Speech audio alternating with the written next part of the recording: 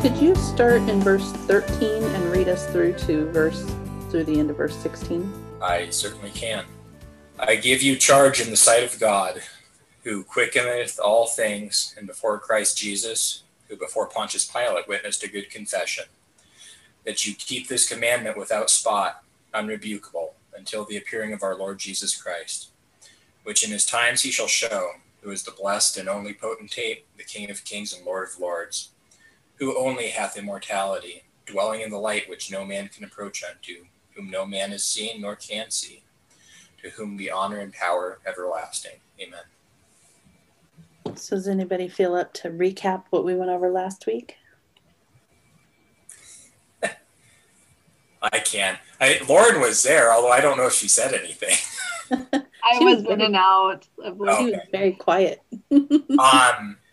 Yeah, so most of what we focused on was, that the last part of verse 15, which was on, in reference to Christ as the King of kings and Lord of lords. And we talked about what that means in terms of the way that governments operate and how God interacts with humanity in order to influence events. So I guess did we talk about like where our free will ends and where providence begins and stuff like that? Did you talk about that much, or? We didn't address the question directly, Right. but it was certainly touched upon and certainly the topic of free will was brought up. And one illustration that I really like is we can either view God as like a mason, where he's putting every block into place individually, or as a symphony conductor.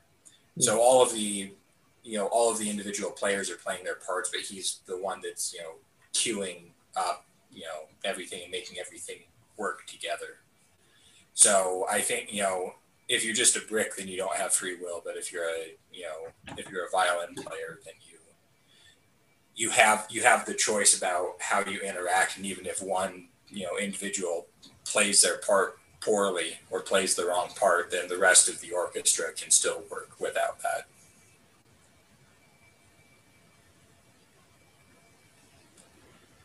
Very good. And then it says that who alone is immortal. And in reference to the verse before, I'm wondering what he is trying to point out by that, because obviously God is immortal, but what is he trying to get at, I guess? So last week we also brought up, we dove in into the title Lord of Lords, King of Kings, Lord of Lords, and how if you were walking down the street of Ephesus, you would see, literally everywhere, like if you were in New York Times Square, right, you're going to see all this advertising, and here you're going to see advertising of the Greek gods or the Roman version of the gods. You're going to see the emperor, who they believed was a god. And so it's this billboard propaganda kind of environment. And obviously those gods they feel are immortal. And if you're trying to talk about a monotheistic God who is the true God and is immortal, I think that's one of the key elements that it ties into. At least when I read it, that's what I see. Yeah, there's definitely this assumption or understanding within the Roman Empire that whoever was the emperor is immortal. Mm-hmm. Yeah, and I think to emphasize that the King of Kings and Lord of Lords, that is a shot at the emperor by himself. I mean himself, and so you have to understand, like, when yeah, Paul's writing this from Rome as well, and if this letter is confiscated or whatever, you wonder what kind of implications are. I don't know that Paul cares at this point. I think he's just he knows his destiny, and maybe he's committed to that no matter what. And he's going to, this brings up an important point. We kind of talked about it a little bit last night in our prayer group, but just like when to actually speak up and say something, because I think that part of our church is to kind of be a little bit passive and let things happen, and don't say anything, don't be too loud. And that's not really Paul's approach, at least in that verse. He's just like, he kind of sticks it to the emperor himself, you know. It's part of his character traits too. I mean, he was that way before he was converted, and it's still very bold even after he's converted. Yeah. But like you said, I never thought about that, you know, where he's writing this and what he's saying in this letter could be taken wrongly if it was intercepted. But then you got to think God's hands on this. Yeah, I mean, we have it today. I think that's pretty neat.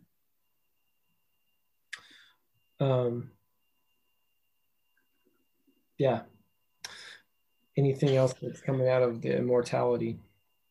I thought it was interesting because I don't know about other facets of their environment or their mythological gods, but, you know, in our culture, we have so much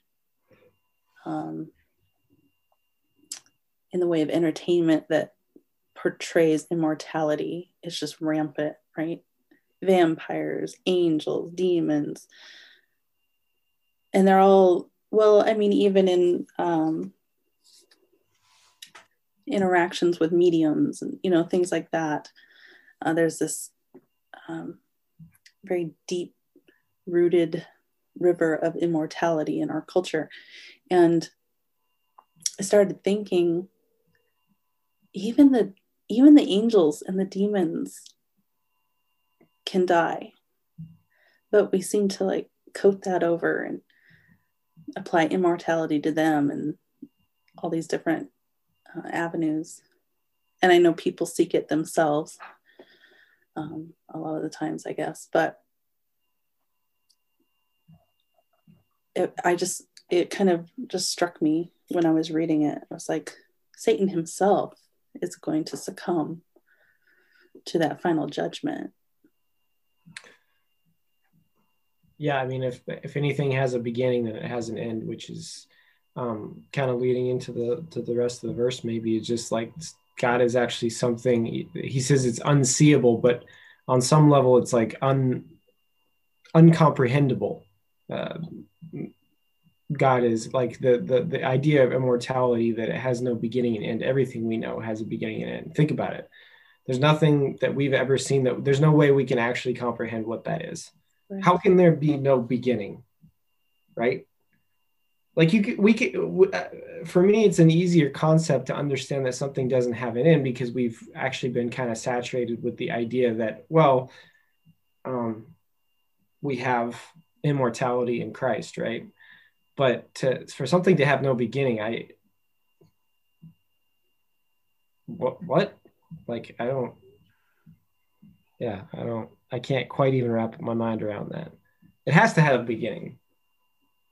One of those mysteries of godliness, right? Yeah, like, it's bizarre. It just points to God as the creator, though, right? Because he gives the life, he sustains the life, and he can take the life. My head hurts trying to think about that. How does something not have a beginning?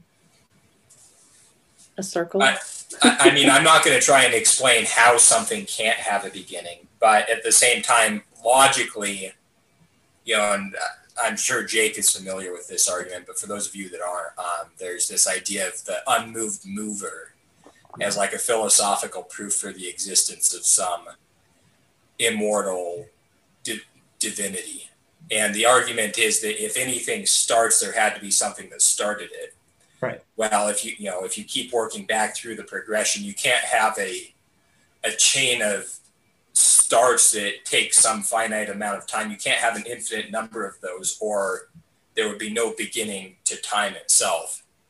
Yeah. You would never advance to where we are. So there had to be some beginning to that chain of starts or chain of movement, so to speak. And that original thing that caused the first movement is the so-called unmoved mover. Right. Right.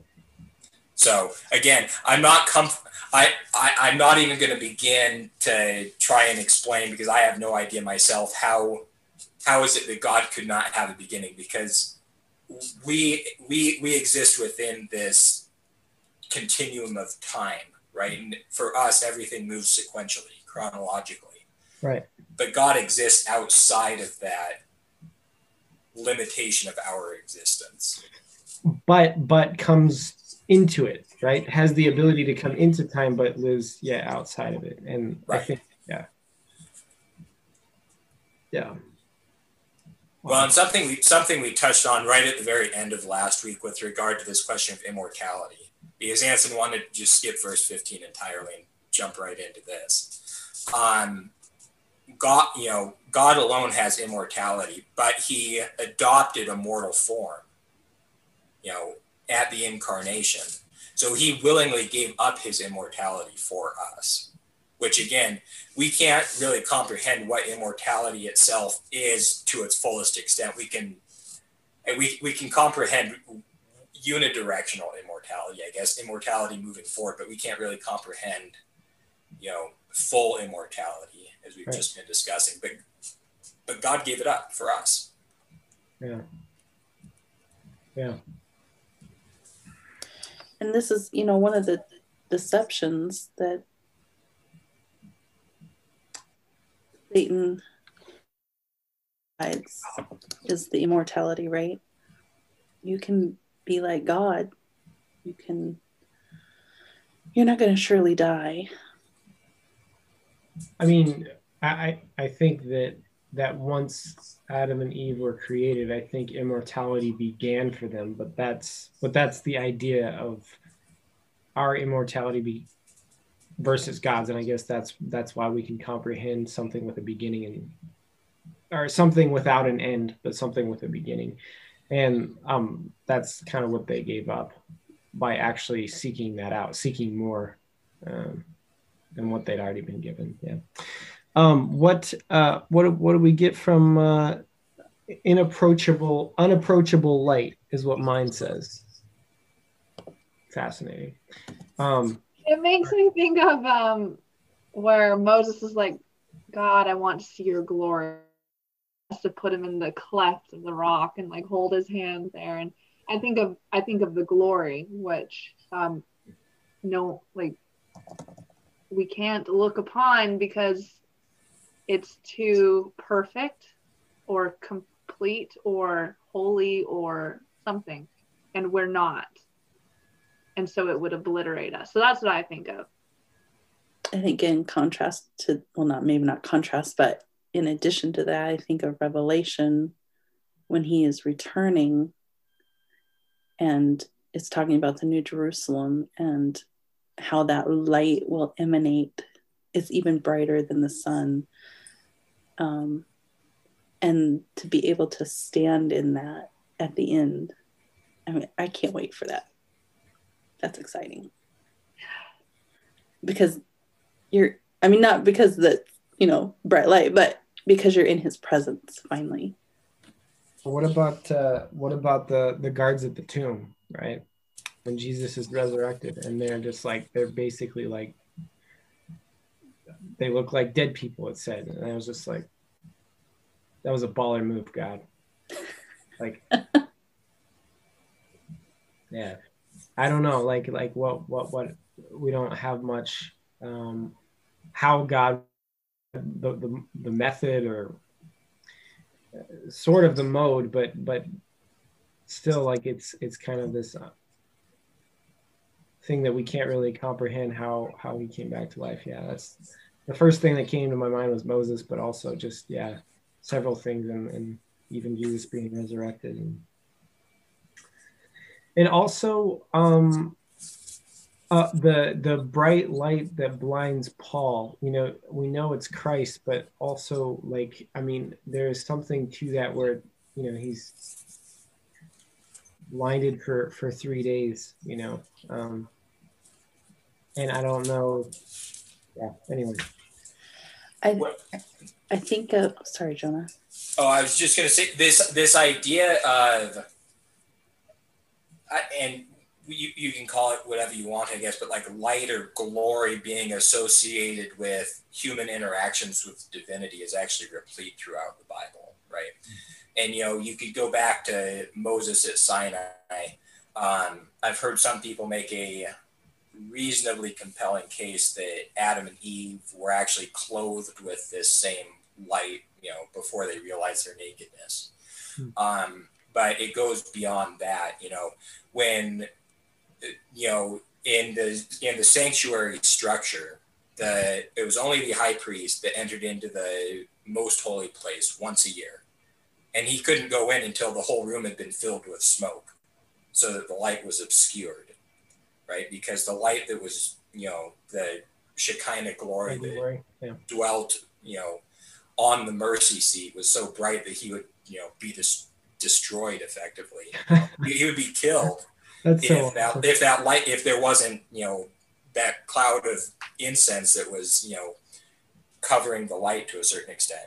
And again, when Moses came down off of Mount Sinai, right, the people told him, put a veil over your face, right? Because we can't look at your face. And again, Jesus, and we see it in the New Testament too, at the Transfiguration.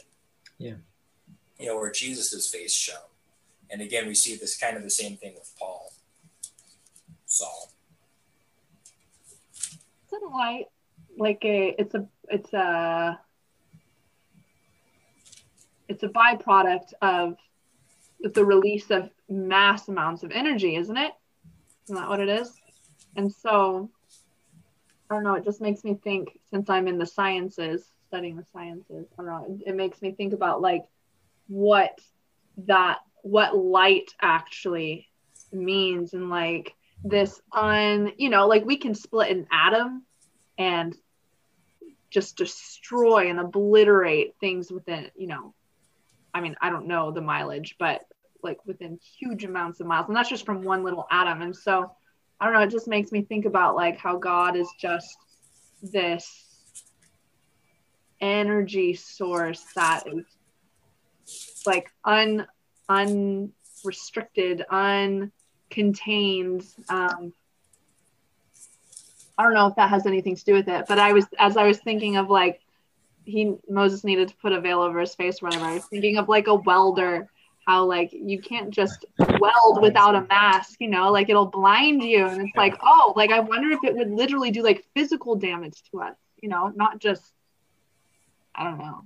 Or like, you hear of like certain bombs going off, where it's just like you hear about the unfortunate story of like Hiroshima, right? And just it's just like the basically the people's shadows are bleached onto and there's nothing left. Nothing left of the human except for their shadow. And you just think of like what power that holds, and if you're not under the protection of Jesus's righteousness, I think that's a fortunate end to the wicked, actually. Basically, I mean, what you probably don't feel anything in the next thing here. You're just There's also the time at the resurrection, the beginning of Matthew 28, where it said that Jesus, the guards became like dead men when they saw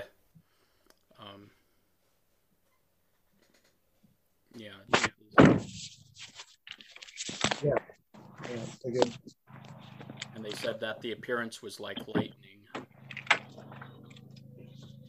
Well, and it's not explicit, right? But I think that there's a reference to this light that's present at Jesus' second coming, and Jesus references it in Luke 23, but it's more explicit in Revelation 6, specifically verse 16. But I'm going to read 15 as well. So those two verses say, "And the kings of the earth and the great men, the rich men and the chief captains, the mighty men, Every servant and every free man hid themselves in the dens and in the rocks of the mountains, and said to the mountains and rocks, fall on us and hide us from the face of him that sits on the throne and from the wrath of the Lamb. So again, light isn't explicitly mentioned there, but if you look at where they're hiding in the dark places, right? They're hiding underneath the rocks and in the caves up in the mountains. Why? Because it says, hide us from the face of him that sits on the throne and from the wrath of the Lamb. So, if you're hiding in the dark, it means that you're trying to get away from the light. Yeah, it just makes me, again, go back to Moses, where everybody else is afraid and he's just like standing up, like, yes, this is the Lord, and it's just like a pretty big contrast between him and everybody else. But I think we're supposed to try to, I don't want to say acquire, that's kind of the wrong word. I think we're supposed to strive to have some of that light poured into us now, so that we can also, so we can stand in that time. So we're not the ones running for the rocks. Right. I don't know if that made sense, but. No, it does. Preparation is definitely a big theme in the Bible, and be ready and be watchful, and yeah, kind of be like Moses, where it's shining through you. If it was on his face, it's kind of overflowing. All right, what comes after immortal, or does anyone have anything else comes to mind? Whom no one has seen. So wait, he says he lives in approachable light.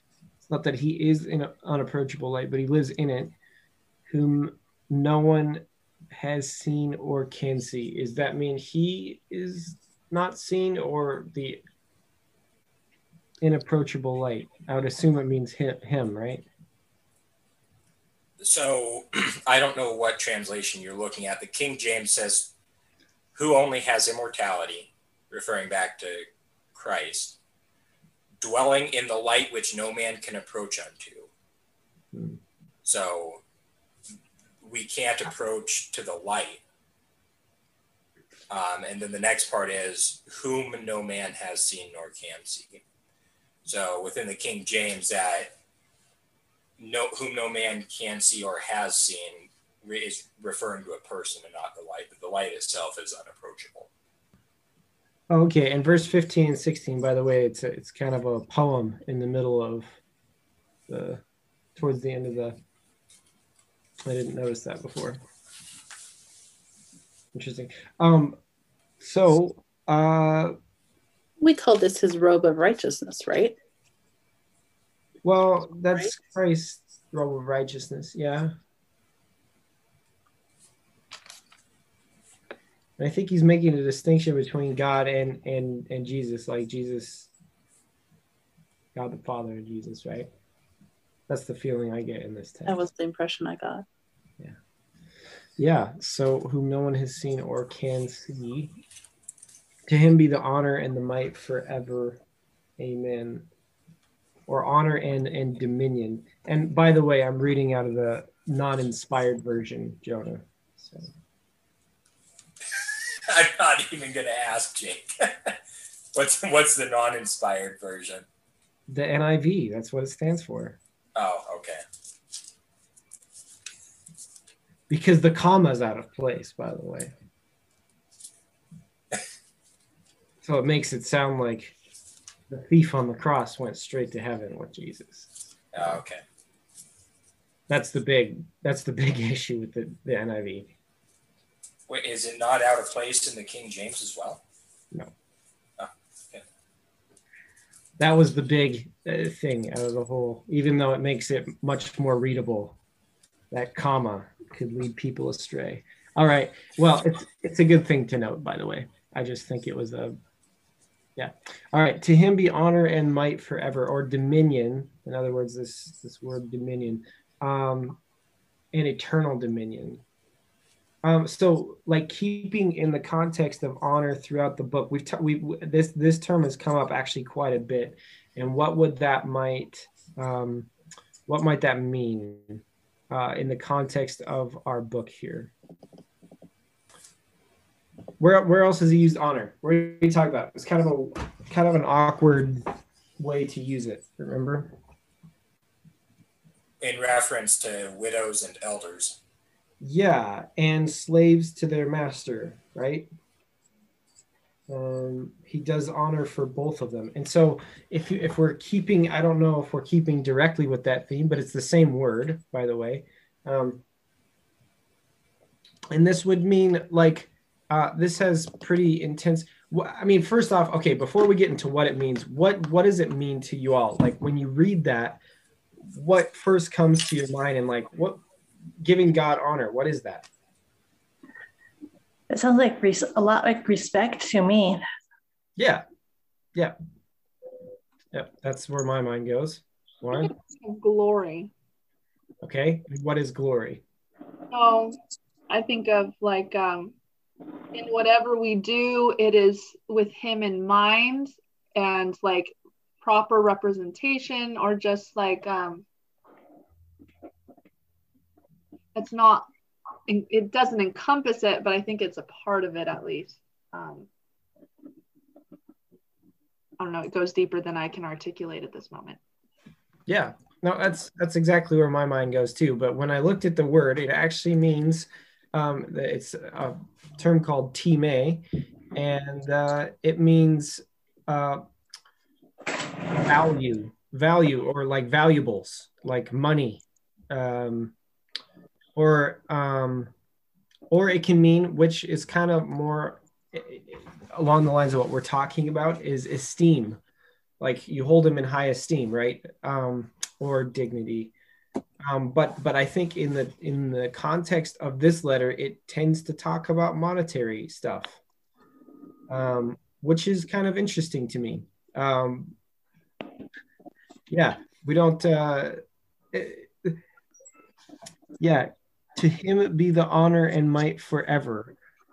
To be all valuable or esteem, like in other words, put our value actually in him, whether it's monetary or our, we use the term esteem as in like self-esteem, how you feel about yourself, whether that's high or low, right? And like when you hold God in high esteem, that means like you're actually giving him, I've talked about the book before, the freedom of self-forgetfulness. Like the self-esteem is actually not a great thing. We talk a lot about it, especially in psychological or like counseling services. Like you need to have higher self-esteem. Well, I think that kind of the goal is to actually have low self-esteem. Okay, that sounds awkward, because what we think of when we think what we think of when we think of no self-esteem, we think of low self. I have no self-esteem. Well, no, you do. When you say that, you have low self-esteem. When you have no self-esteem, you're actually not thinking about yourself at all, right? You're actually thinking about something completely different. And so, yeah, Tammy? Others outside of yourself. Yeah, that's right. And I think that's actually a really good thing. I think self-awareness, but to have self-esteem, whether you feel good or bad about yourself, actually needs to, maybe it's best if it's kind of irrelevant, right? Like, you know what is my value? Well, it's my value is actually ultimately found in the Lord, not how other people view me or even how I view me, right? And so I actually can hold him up. My esteem or my value is found only in him. Yeah. And then honor, and mine says might forever, or the ESV says dominion. What is dominion? What does that mean? This is a weird term. Well, if you're a king of kings and lords of lords, what are you king of king and lord of lord over? Yeah. Very good. Anybody else? makes me think of authority. Mm-hmm. And if you're in authority, you have power and the rule of the land, of the kingdom. Yeah. What is God's kingdom? Well, I think the obvious answer is it's his people, right? There's no, were you going to say something, Jonah? You unmuted. Oh, I'm still dwelling on the honor bit. Dude, well, I think those two things are linked, and I was actually going to go back to it too. So go ahead. Yeah. Well, so I was just doing a quick word search here, and it's really interesting how frequently this word is used. But it seems like about half of the time that it's used, it's translated as, price. Mm-hmm. And there's a couple of instances, and the most obvious one is 1 Corinthians 7. Which verse is it? 7:23. You are bought with a price, therefore do not be servants of men or slaves of men. But that word price there is the same word as honor. It is translated as honor. Yeah, it's weird that we translated that, because I actually think that if we're keeping in tune with at least this this chapter, this last chapter, I mean, a huge theme of it was for the root of all kinds of, for the love of money is the root of all sorts of evils, right? And so I actually think that if we're giving honor or giving monetary value to the Lord and dominion, in other words, our valuable possessions, this is, I don't know if this is a good interpretation. This is just where my mind goes with it. When we're giving our valuable possessions to God and our land and the land, like it's all under the dominion. In other words, like his dominion actually, yeah. Well, he's given over dominion, but still, it's still because of him being creator and pointing back to all that, like basically everything's his. Marilee said that last night in our prayer group, is just like everything, my house is not mine. And if I start actually thinking about that, my house isn't actually mine, that would be pretty embarrassing if I didn't allow somebody who needed a place to stay, come stay here. So, Wow. Yeah.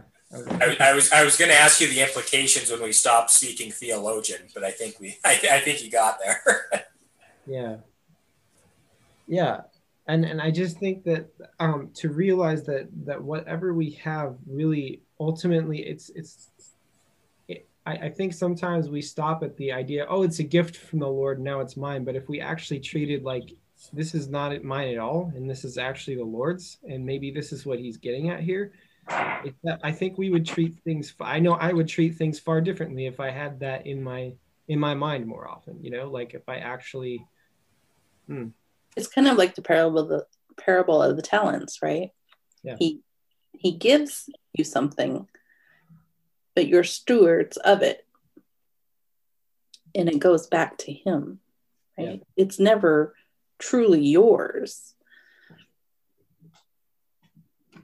He gives things to us for safekeeping rather than just giving them permanently like a gift.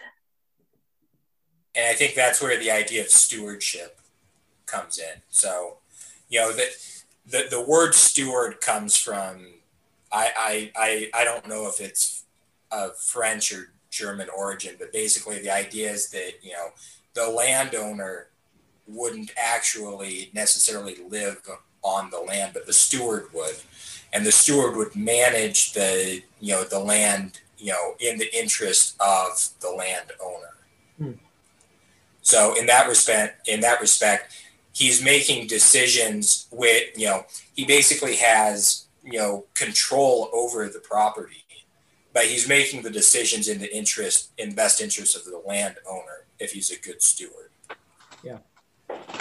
Well, and just read the next verse. Somebody read the next verse for us. And this keeps right in with it. Somebody read 17. Rachel. Yeah. Okay, good. I was going to call on you anyway. charge them that are rich in this world that they be not high-minded, nor trust in uncertain riches, but in the living God, who gives us richly all things to enjoy.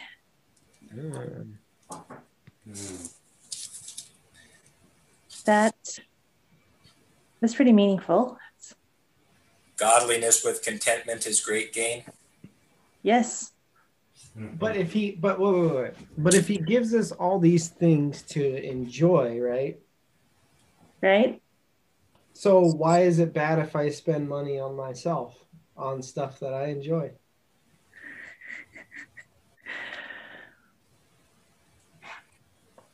Your motivation, I would say, would be very important. Your motivation. Go ahead, Rachel. That's all I had to say there, is I think motivation for spending money or anything on yourself is very important. Okay. Good. Were you going to say something, Jonah? I was, but I'm still formulating my thought. Very good. It's a smart But thing. I didn't want to move ahead yet. Jake is really rushing us tonight. Sorry. Yeah, I know. Wow. So, all throughout we've been talking about how, in the last part of the letter, Paul keeps bringing up things that he mentioned in the first chapter of the letter. Yeah. Well, if you go back and read, which verse is it in chapter 1? Verse 17 is almost verbatim what we just read in verses 15 and 16. So 1 Timothy 1:17 says, "Now unto the King, eternal, immortal, invisible, the only wise God, be honor and glory forever and ever." So verses 15 and 16 just expand on that a little bit, but it is almost verbatim, what he's reiterating there. So in that sense, and we were talking about stewardship earlier. Well, really, the middle 4 chapters of the letter are, in a sense, addressing how to best manage the resources that are available to us, both in terms of financial resources, but especially in terms of human resources, right? In a sense, Paul is giving Timothy an HR manual in this letter. So in that, and then the introduction, kind of the capstone there, or a reminder of what the end goal or the motivation behind all of this advice is. That makes sense.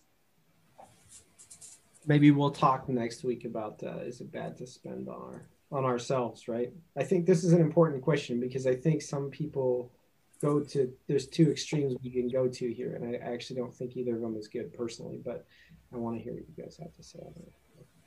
We do have another meeting here in just a few, and we cannot end without 2 things.